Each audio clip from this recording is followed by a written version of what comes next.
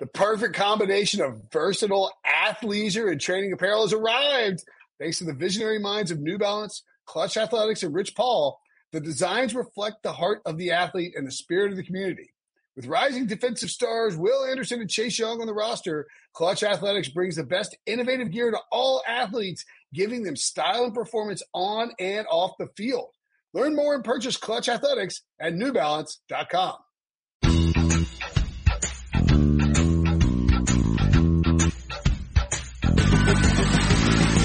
What's up, everybody? Welcome to the Big Six Podcast, CBS Sports Daily NFL Podcast. Holy Moses, there are going to be 3 shows in your feed today, Monday, December 23rd. We don't care. It's a holiday week. We're bringing the heat. I'm Will Brinson. I'm your host. Yes, I am sick. No, it's not stopping me from doing multiple episodes. You can get the Sunday night recap show from week 16 in your podcast feed with me and the Super Friends. There is a Monday Night Football preview show that is separate with me and Jared Dubin in the feed as well.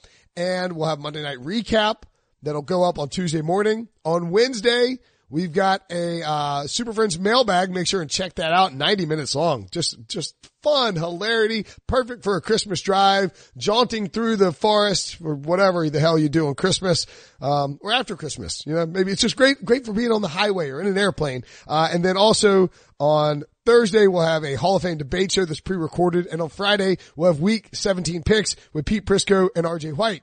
First, though, let's get to some news in and around the NFL with Jason La Canfora. What's going on, buddy? How's ready for Christmas in Baltimore? I think we're mostly ready. You always think you are, and then like last night, Lauren started counting up the presents and stuff. And she's like, I gotta go out. We didn't get enough.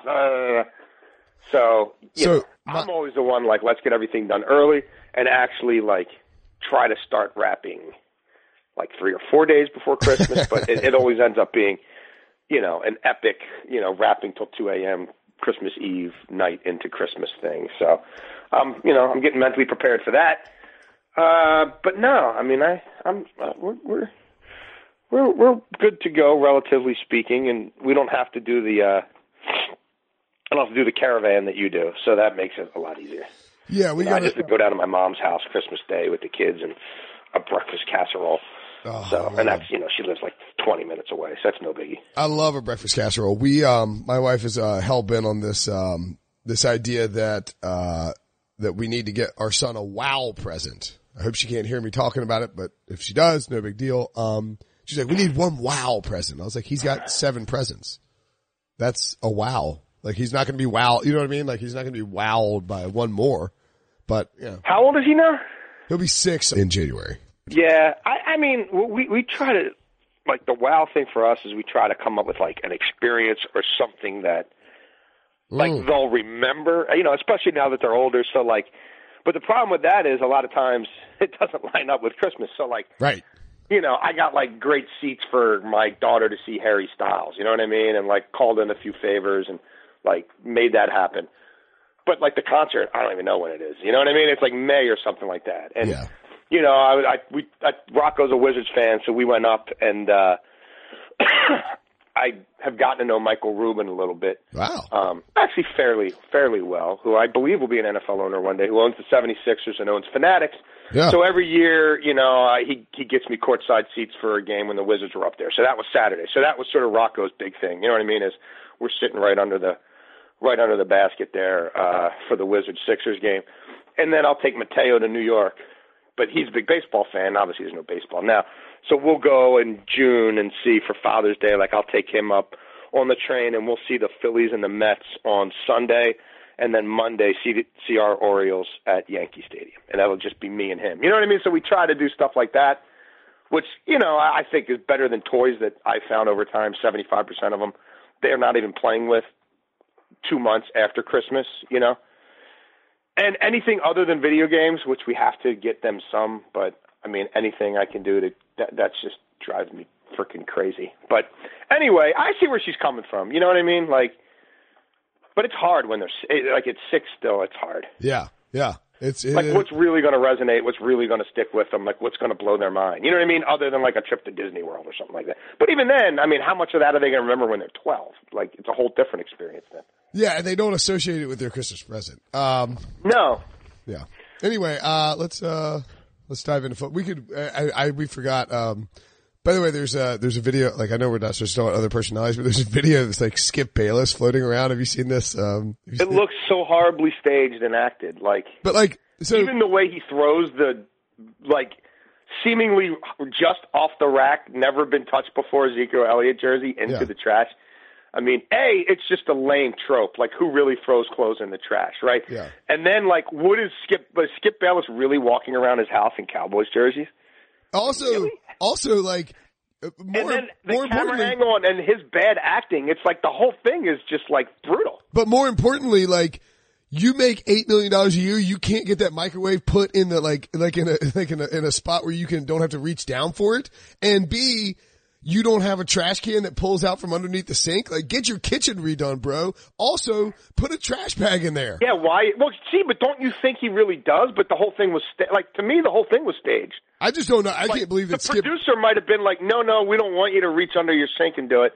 Let's find a trash can that's standing on its own right at the end of that island. You know what I mean? Because it fits perfectly there, for the shot. The whole thing looks staged to me. Yeah, it does. That might not even be his house. It really might not be. He might have gone to somebody else's house. I mean, it's whatever. I don't know. It's the weirdest thing. Like now, see, I watched it with no volume. Does he say anything? I'm sure he must. Does he say anything? Is he mic'd up? Like, how does the audio sound? I haven't listened to it yet. I don't know if we're allowed to play it all. Well, I mean, I guess, yeah. It's just, I've had enough. I mean, what do you, like? Oh, I have had enough. Yeah, I mean, what do you, you're a Cowboys fan? Come on here. Yeah, it's ridiculous. Anyway. I do love Shannon Sharp, though. I miss Shannon. I had a lot of fun working with Shannon. Shannon Sharp has some of the best gifs on the internet. Have you dove through Shannon Sharp on? Oh, yeah. Oh, no. Yeah. I know all about what the unc's up to over there. Yeah. The shaking head. He's like lighting cigars. They're all good. All right, let's talk some football. Sorry, I got lost in that. That was, are we not supposed to talk about the Cowboys? I guess it's not even like everybody else talking about them. Like they are who I said they were. They are who we thought they were. I didn't have them in the playoffs. I didn't have them beating any good teams. I didn't have the quarterback coming out of this as some, messiah, even though they're going to pay him like one. They are in their own bubble of hysteria and preseason hype, and we're starting our victory tour in Oxnard, California, and we got one of the best rosters in football, and look, how about them Cowboys? And you know what I mean? The victory tour starts in August. That's great. Keep it up. It hasn't worked for 25 years. When did they fire Jason Garrett? At the moment they're eliminated from the playoffs. You think so? I mean, we talked about this on the recap show. It makes no sense to fire him now. No, hell no. It's not even a consideration. This is Jason's year. I mean, I've been saying it since the end of last season. This is it. This is prove it time. You win in the playoffs or go home. Right. And if the Cavs, we pointed out many times, if the Cowboys win against the Redskins and the Eagles lose against the Giants, the Cowboys are still in the playoffs. And so Jason, right. I mean, they could still make it, and then he would get a chance to coach for the Super Bowl. What do you think they'll do? Do you think, will they the second they're eliminated, release a statement, Jason Garrett's fired, I mean, look, he's been there a long time. He played there. Jerry loves him. I mean, they could end up sitting in Jerry's office for 4 or 5 hours. You know what I mean? Reminiscing. And I don't know that it has to happen. Or Jerry might, or they could have that, you know what I mean? Or they may have already had that meeting the night before the game, and Jerry comes out right afterwards and gives Jason a hug and says, "Hey, we're going in a different direction." I mean, I don't know that the mechanism matters as much as sure. They clearly weren't worried about anybody hiring a coach before them. And when people know the Dallas Cowboys job might be open, nobody's locking into the Washington job or the Carolina job, you know what I mean, yeah. Of any note, without waiting for Jerry to fire his coach. So I get where Jerry's coming from there. In his mind, there's nothing lost, and he can jump on that plane and be in, Norman, Oklahoma in, 25 minutes, or, be in Waco, Texas. Is that where Baylor is? I don't know. And even less than that. Yes. But yeah, this is coming to its end. Dallas to Waco is an hour and a half drive. Yeah, so what is that on a private jet? 12 minutes. I don't know. Maybe. Yeah. Like you would almost just take your bus instead of like dealing with the private right. jet. Yeah, exactly. Like, that's probably better. Going from the airport to Waco. Don't waste the jet fuel. Yep. Did there you go. You take the bus. Did you see Jason? How about to Lincoln? How far is it? Probably not that bad of a bus ride to Lincoln. Probably not that bad. Let's see. Lincoln. No, not Lincoln, Nebraska, man. Come on, Lincoln. No, wait, what am I? Yeah, right? Or no, Norman? No, they're in Norman, Oklahoma. Lincoln, Riley, Norman, Oklahoma. That's right. Yeah. Right? Yeah. Lincoln is Nebraska. Yeah. 2 hours and 54 minutes. There you go. Bust it. Wait. There. So Norman, Gary Oklahoma. and Steven. Norman, Executive Oklahoma. decision here. Norman, Oklahoma is closer to Dallas than Dallas is to Houston. That's crazy. So set up the itinerary. So, cause you've got the geography in front of you. Where do you go first? Well, I think you go to, Can you make like a little triangle? Like, can you triangulate the location? Yes, I can actually. Thanks to Google. I think you go to Norman first if you're Jerry, cause you're going to make Lincoln Riley turn you down, right? Yeah, I guess. I mean, same thing with Rule. I mean, I don't know. Either one, yeah. Well, I mean, Lincoln's no, I guess neither one's in the playoff, right? So, no, Lincoln's in the playoff. Lincoln's in the playoff. Yeah. So they're playing LSU. They're 13-point dogs. They suspended a bunch of guys. But I mean, that game is what, 3 weeks away? Yes. So you still got time. Maybe not even really that. I don't think it's, the 28th. Wait. Is that right? The 28th? No, yeah, that game's in 5 days. It's on Saturday. The semifinals are on Saturday. Semifinals start 5 days. Then you know what? Then we're going to let that go. And we would just bust back to Baylor and back. I thought you'd hit them both in one sweep. You know what I mean? For some reason, I was thinking, I don't know what I was thinking. I was thinking there was like 2 weeks until the semifinals, but obviously it's usually late. It feels like it should be later. You know what it is? Is Thanksgiving was so late this year that it sort of messed us up. Mm-hmm. So LSU is going to play on the 28th at 4 p.m. And then the second semifinal is Ohio State Clemson this Saturday at 8 p.m. Man, what an awesome weekend of football. My wife is going to be so annoyed. Wow. Yeah. Okay. So we get Notre Dame, Iowa State at noon, Penn State, Memphis at noon, and then Ohio State, Clemson at 8 p.m. and LSU, Oklahoma at 4 p.m. And so, I mean, would you go try to hire Matt Rule before you hired Lincoln Riley, or would you want Lincoln Riley to tell you no before you went after Matt Rule? Me personally? Jerry or Jones. like what I think they would do. What do you think they would do? I think I don't think they'd want to have this process without having Lincoln Riley be part of it. Right. If you sit down with Matt Rule, you need to be prepared to hire him on the spot because somebody else will. Okay. Now I'm hearing yes. No, I don't want to go into all that right now. What? No, wait. Go. No, not me. Tease it. I don't want to complicate my week. Okay. Just tease it. Nobody's gonna rat you out. No. I think Lincoln Riley would be a part of their process. I strongly believe Lincoln Riley would be a part of their process, and you probably do need to start with him. You probably wait for him to play this game, and then you're waiting for him after. Win or lose, because even if they win, he's got some time now. That may be part of why Jerry Jones doesn't mind waiting for exactly. Jason That's what Garrett. I'm saying. There's no opportunity cost to him in letting Jason coach this out. Because so Matt Rule's not going to do anything until he sees what Jerry Jones does. And you would think. I mean, you would think. But although if you're Matt Rule and you're also saying, hey man, that guy's been dead man walking since the end of last season, and you haven't sat down with me, and the Jets almost, I could have gone to the Jets last year if I wanted that staff, and you know what I mean? I know there's other people who want me now, and I may just stay in school. You could make the case if you're Matt Rule, you're like, well, if I was really this dude's, you know what I mean? If I was the apple of this dude's eye, I would already know it. But but that's not how Jerry thinks. So yeah, in Jerry's mind, he's good. Well, and my point was and more, he may be good in reality too. Yeah. I don't know. My point was more like, he knows. I mean, like you look at the Vegas odds, it's pretty good. Like Oklahoma's a big dog. They're supposed to lose to, Joe Burrow and LSU. Right. If they lose on Saturday and then you lose and then the Eagles win on Sunday, you can fire Jason Garrett and go talk to Lincoln Riley and know by Tuesday if you've got your guy or if you need to go look somewhere else. Yeah. Okay. Yep. I'm disappointed. I'm disappointed you didn't ruin your week, ruin your Christmas by spilling your guts on the podcast. What about the Raiders? You wrote, and I tweeted it out, and I was worried you would see it and be like, what, is he questioning me? I tweeted out your Derek Carr link and tweeted, You're allowed to question me. No. Anybody can question me. I'm not questioning you. I've been saying that since 2018. Since the first game of 2018, when John Gruden came back and they got blasted by the Rams, and I looked up Derek Carr's contract, I was like, they can move on for him so easily. And I just don't think he fits. I mean, like, I understand he's checks it down nicely and he's exuberant. They have a good relationship. I just think that John Gruden is not going to have his ceiling capped by Derek Carr. I mean, that's the problem. You're exactly right. And I talked to a lot of people who know him well, who've worked with him in various capacities over the years, and several of whom are still in close contact with him.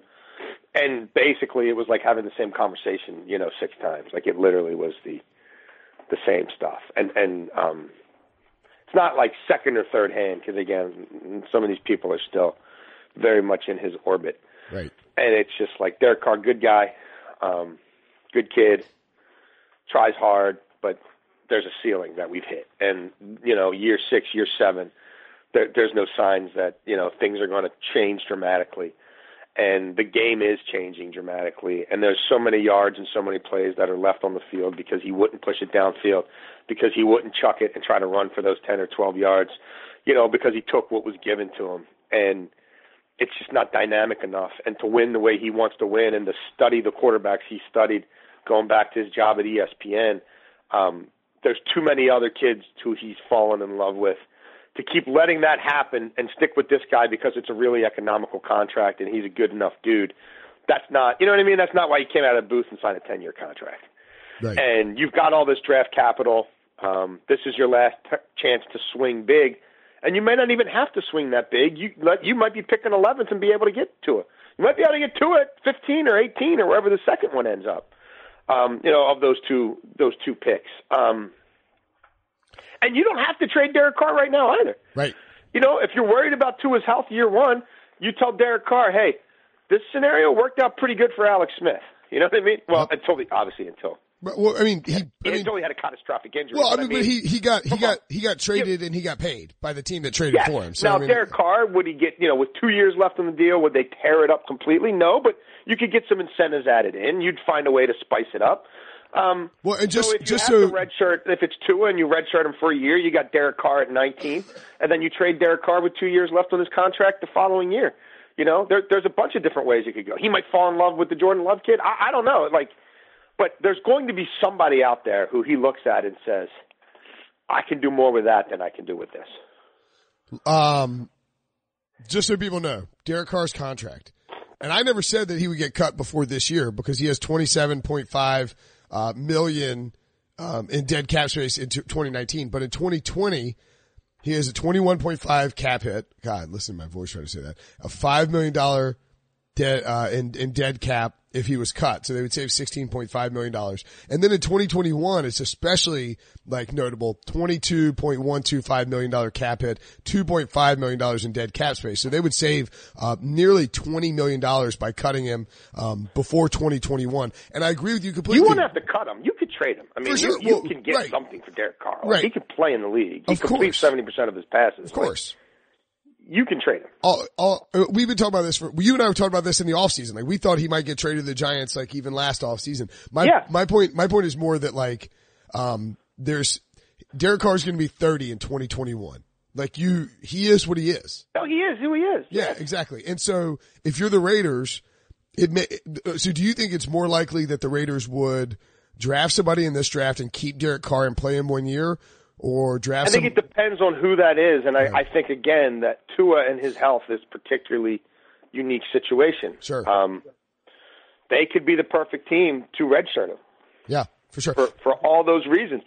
I mean, look, you're going to take team's temperature on Derek Carr either way, and if it's not great, and you move into Vegas and you're in this stadium and it's rocking, and you're off to a pretty good start, and Tua's ahead of the curve physically, and it's the trade deadline and some, you know what I mean? And you have all these starters go down like this year, and somebody wants to give you a 1 for Derek Carr, and you turn it over to 2. You know what I mean? There's a lot of different ways you could manage the situation.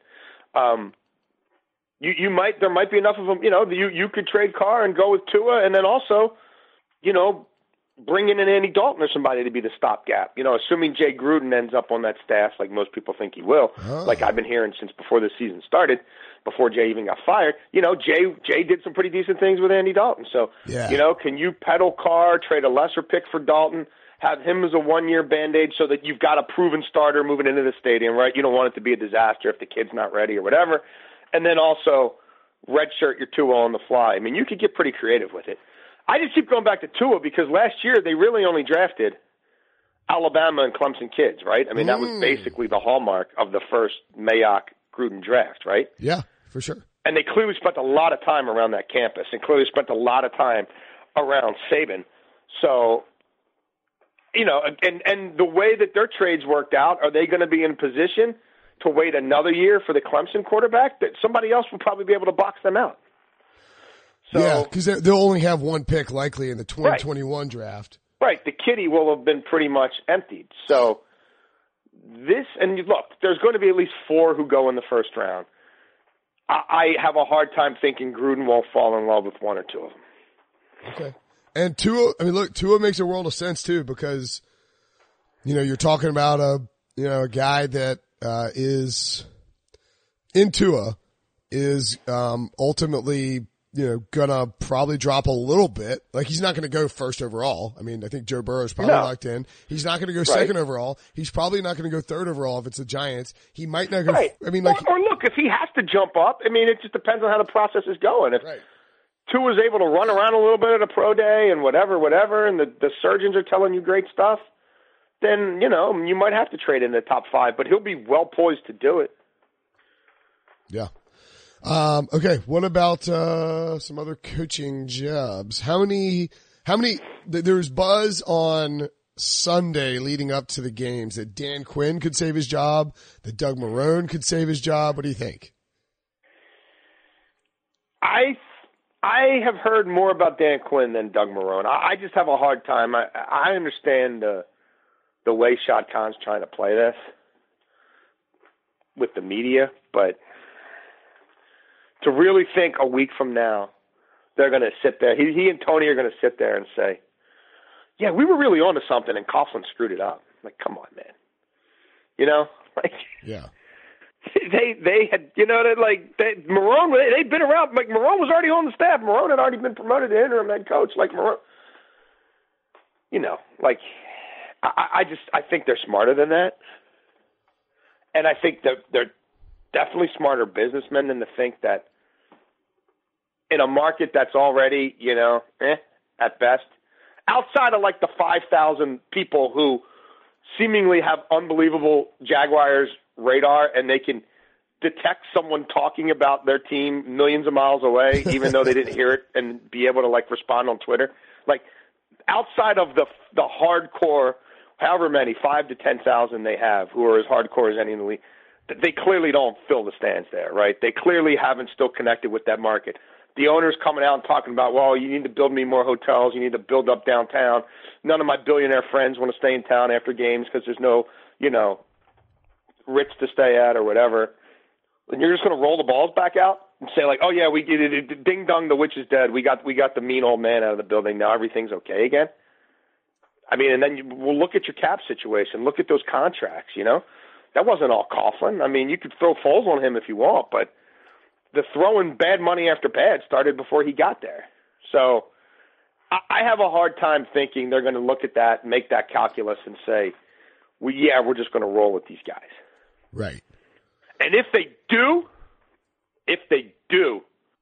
you will hear more about the Jags moving to London than you ever have before. Whoa. Because that would be the only logical, talking to people around the league, the first thing everybody says, other teams, team presidents, well, if they just do that, then they're playing it out, right? You're going to see what happens with this CBA. Yeah. And if, the 17-game season, we already start playing, an international game every week. and the Jags start playing 2, and then 2 goes to 4, right? And then in a year or 2, whatever, maybe you're playing half your home games over there. Maybe you're on your way to moving there. So, you know what I mean? That could be their way of just holding the line budgetarily. You know what I mean? Like, are we going to bring in a staff now and then 2 years later have to tell them, hey, we're moving to London? You know what I mean? Or, you know what I mean? Or do you wait till you're moving to London? I'm just saying this is not me talking out of my backside.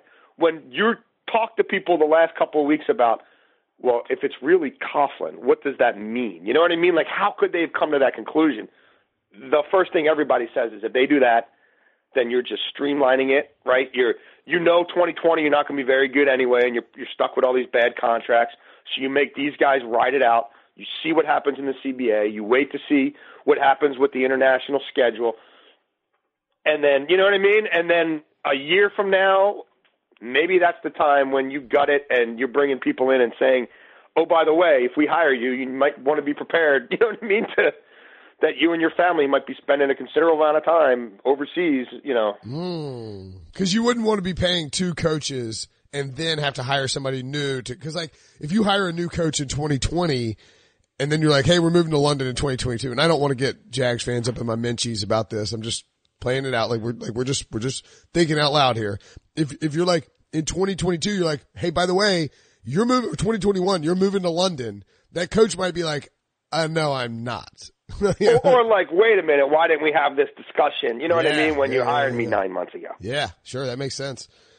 And I mean, like, cause there's no, it's not like you, at least. What other reason? Like, where is the empirical evidence that Doug Marrone is a great NFL coach? Well, so Prisco, I mean, he gave the Bills a winning season one time, but, Prisco was like, he said something like with Tom Coughlin off the sidelines with that whistle, like, you know, Doug Marrone's never been allowed to coach. It's like, oh my God. Like, what are we talking about? Yeah, like, what are we talking about here? Dude, Doug Marrone left the Bills right for a buyout to get out of there to go to Jacksonville. Yeah. You're going to tell me he went there neutered?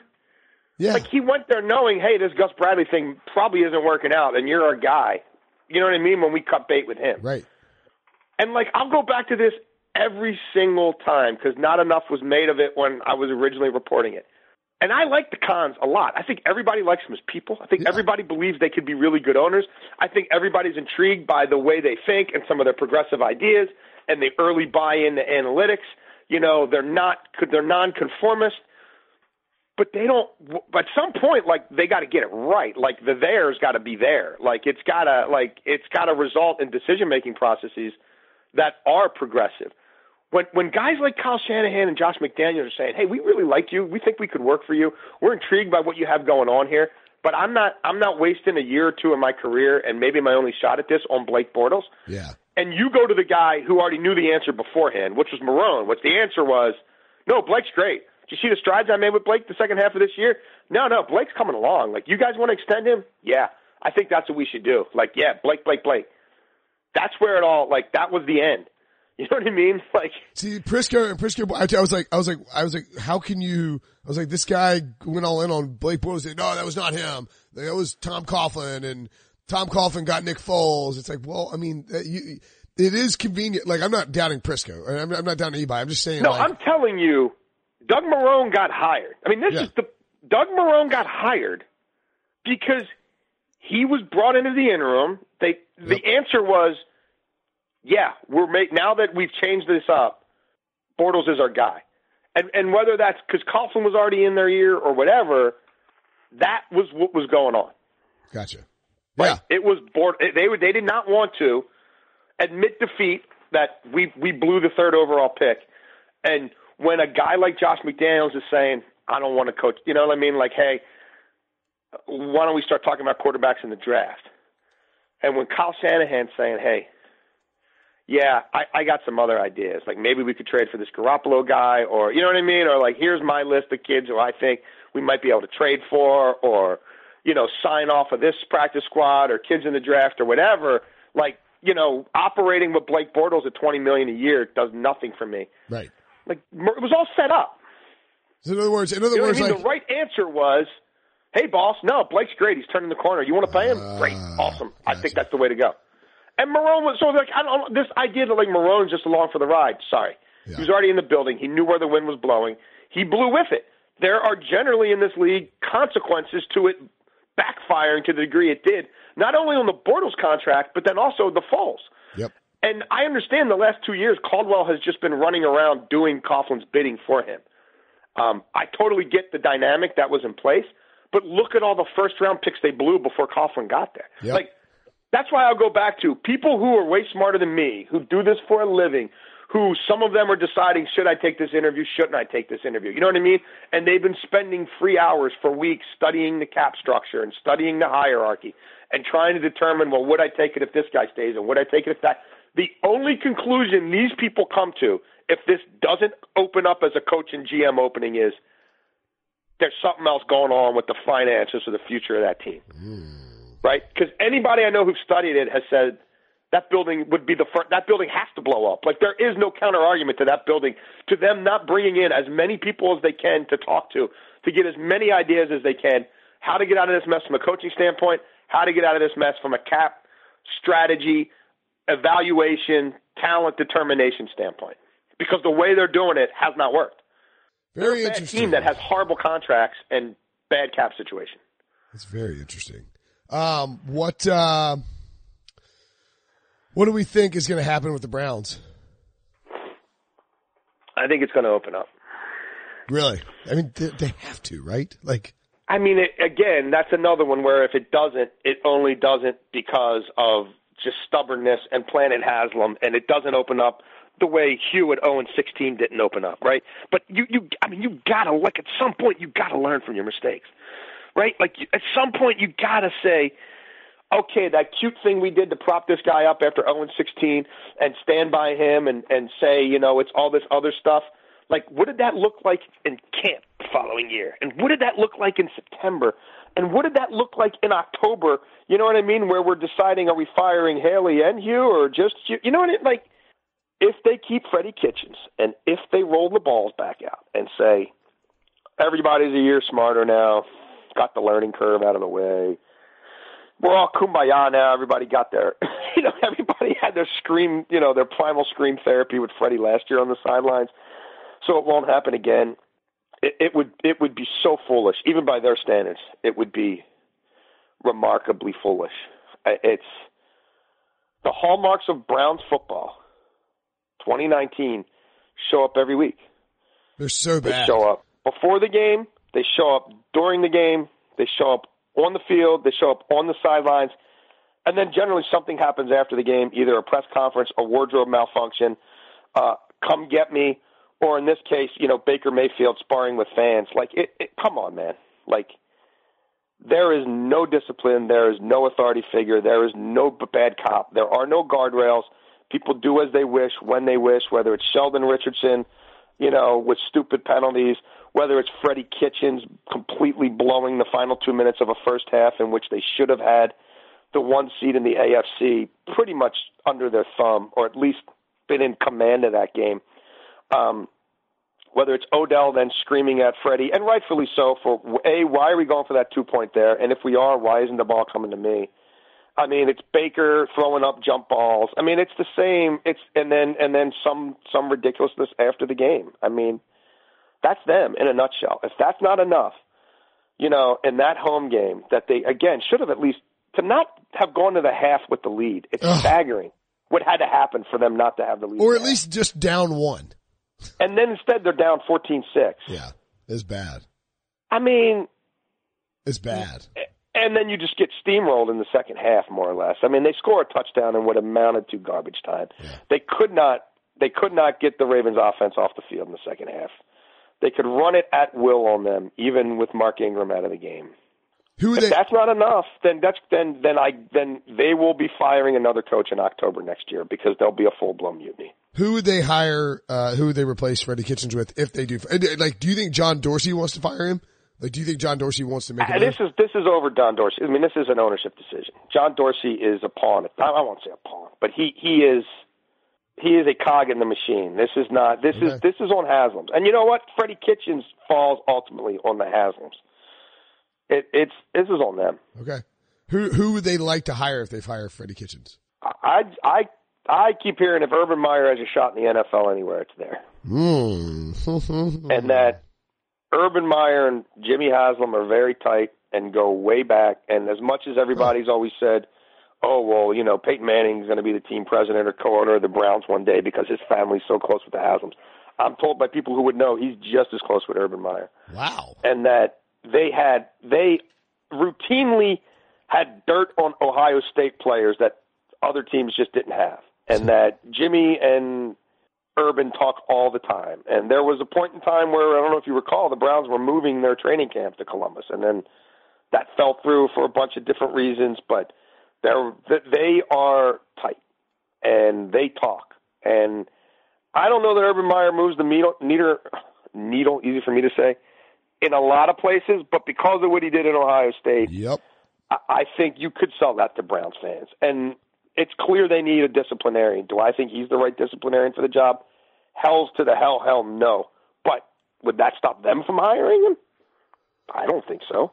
And it would be like the opposite of what they usually do, which like Hugh Jackson was not a splash hire. Freddie, I mean, like it would give them the Browns, we talked about this for 3 or 4 years now. The Browns are so inept and have shot themselves in the foot so many times with poor decision making and poor ownership calls and bad drafting that nobody wants to go coach there that's like worth a crap in terms of name value. Like Kyle Shanahan, no thanks. Josh McDaniels, no thanks. Right. Back in the day, Adam Gase, the first time around when he was super hot, when he ended up in, ultimately in Miami. Yeah. No, he bailed. Right. He went back to Denver. Bailed. Yeah. Everybody has bailed. Yeah. Which I think is part of the reason why they sort of took that out on some guys last year, and I think went out of their way not to talk to a Josh McDaniels, even though he was on their list. I think because the way he spurred them. Well, how did that work out for you? You know what I mean? Like, how has this job search worked out for you? Now, could they go back to Kevin Stefanski, who the analytics people in their building felt like was the best guy for the job? I mean, they could, but is he going to come in and, you know what I mean, hold Odell Beckham and Jarvis Landry and Baker Mayfield accountable? I think that's a tough sell. Yeah. I mean, Urban would work in terms of selling the fans, making ownership look smart for making a big splash, and being able to tell the players that, like, you could see Urban coming in and making his shtick work for 2 years. I mean, like, who knows? Like, they have to win for it to matter, but like, you could see him coming in. I think it would work for one preseason game. I don't even know if it would work for the second. I'm just saying he could talk Odell Beckham and Jarvis Landry to like, hey, look, we're going to run this high, like up-tempo spread offense that utilizes what Baker does. You guys are going to see tons of targets, yards after catch. Like, it's going to be awesome. Your stats are going to go through the roof. It's going to be like a frat party in here. Like, I just feel like Urban could sell it early. I don't know. I think he could sell it. I don't know if he can execute it. But right, exactly. Yeah, sure. Exactly, I mean, Chip Kelly could kind of sell it for a minute. Yeah. Yeah. But I mean, look, he didn't fire Shermer to like lead a search where he was going to like Rob Chudzinski is the guy. I know he's the guy, right? He had like, didn't he talk to like the Wisconsin coach? Like they flew to like, he talked to like 5 or 6 college coaches the first time around. He was flirting with Harbaugh then. They were interested in, Saban and other guys on Saban's staff, and it ended up with Chudzinski, but that's not like anybody set out for that to be the case. A lot of pro guys turned him down, as we mentioned. So, he's been trolling in the college waters fairly often with some bit of regularity. He just either hasn't been able to get the guy or the guy hasn't been interested, and so that's when you end up with Chudzinski and Pettin and then Hugh Jackson and then Freddie Kitchens. I mean, it would be their like if there was ever a time for him to go ahead and say, all right, well, I'm not getting Lincoln Riley and I'm not getting Matt Rule, but I could get Urban. Yeah, it makes a lot of sense. It would be their 6th head coach since Haslam took over. That's unbelievable. All right, we got to get out of here. You got stuff to do. I got presents to go buy. Got to buy some last-minute Christmas presents because I'm a terrible husband and father, and I don't care. No, we're doing the same thing here. Jason La Canfora on Twitter at Jason La Canfora. Copy La Canfora. There he is, right on time. All right, see you, buddy. Let's do our Come on. Okay, picture this. It's Friday afternoon when a thought hits you. I can waste another weekend doing the same old whatever, or I can conquer it. I can hop into my all-new Hyundai Santa Fe and hit the road. Any road. The steeper the better. Because my all-new Santa Fe is available with H-Track all-wheel drive, so I can hit the trail without a worry in the world. Heck, with 3 rows and best-in-class rear cargo space, I can pack the whole family in with all our gear. We've got available dual wireless charging for our phones, so we'll never lose touch with civilization, and we won't lose touch with the primordial power of Mother Earth. So which is it? Waste the weekend or do something a little more epic? And conquer it in the all-new Hyundai Santa Fe. Visit HyundaiUSA.com or call 562-314-4603 for more details. Hyundai, there's joy in every journey.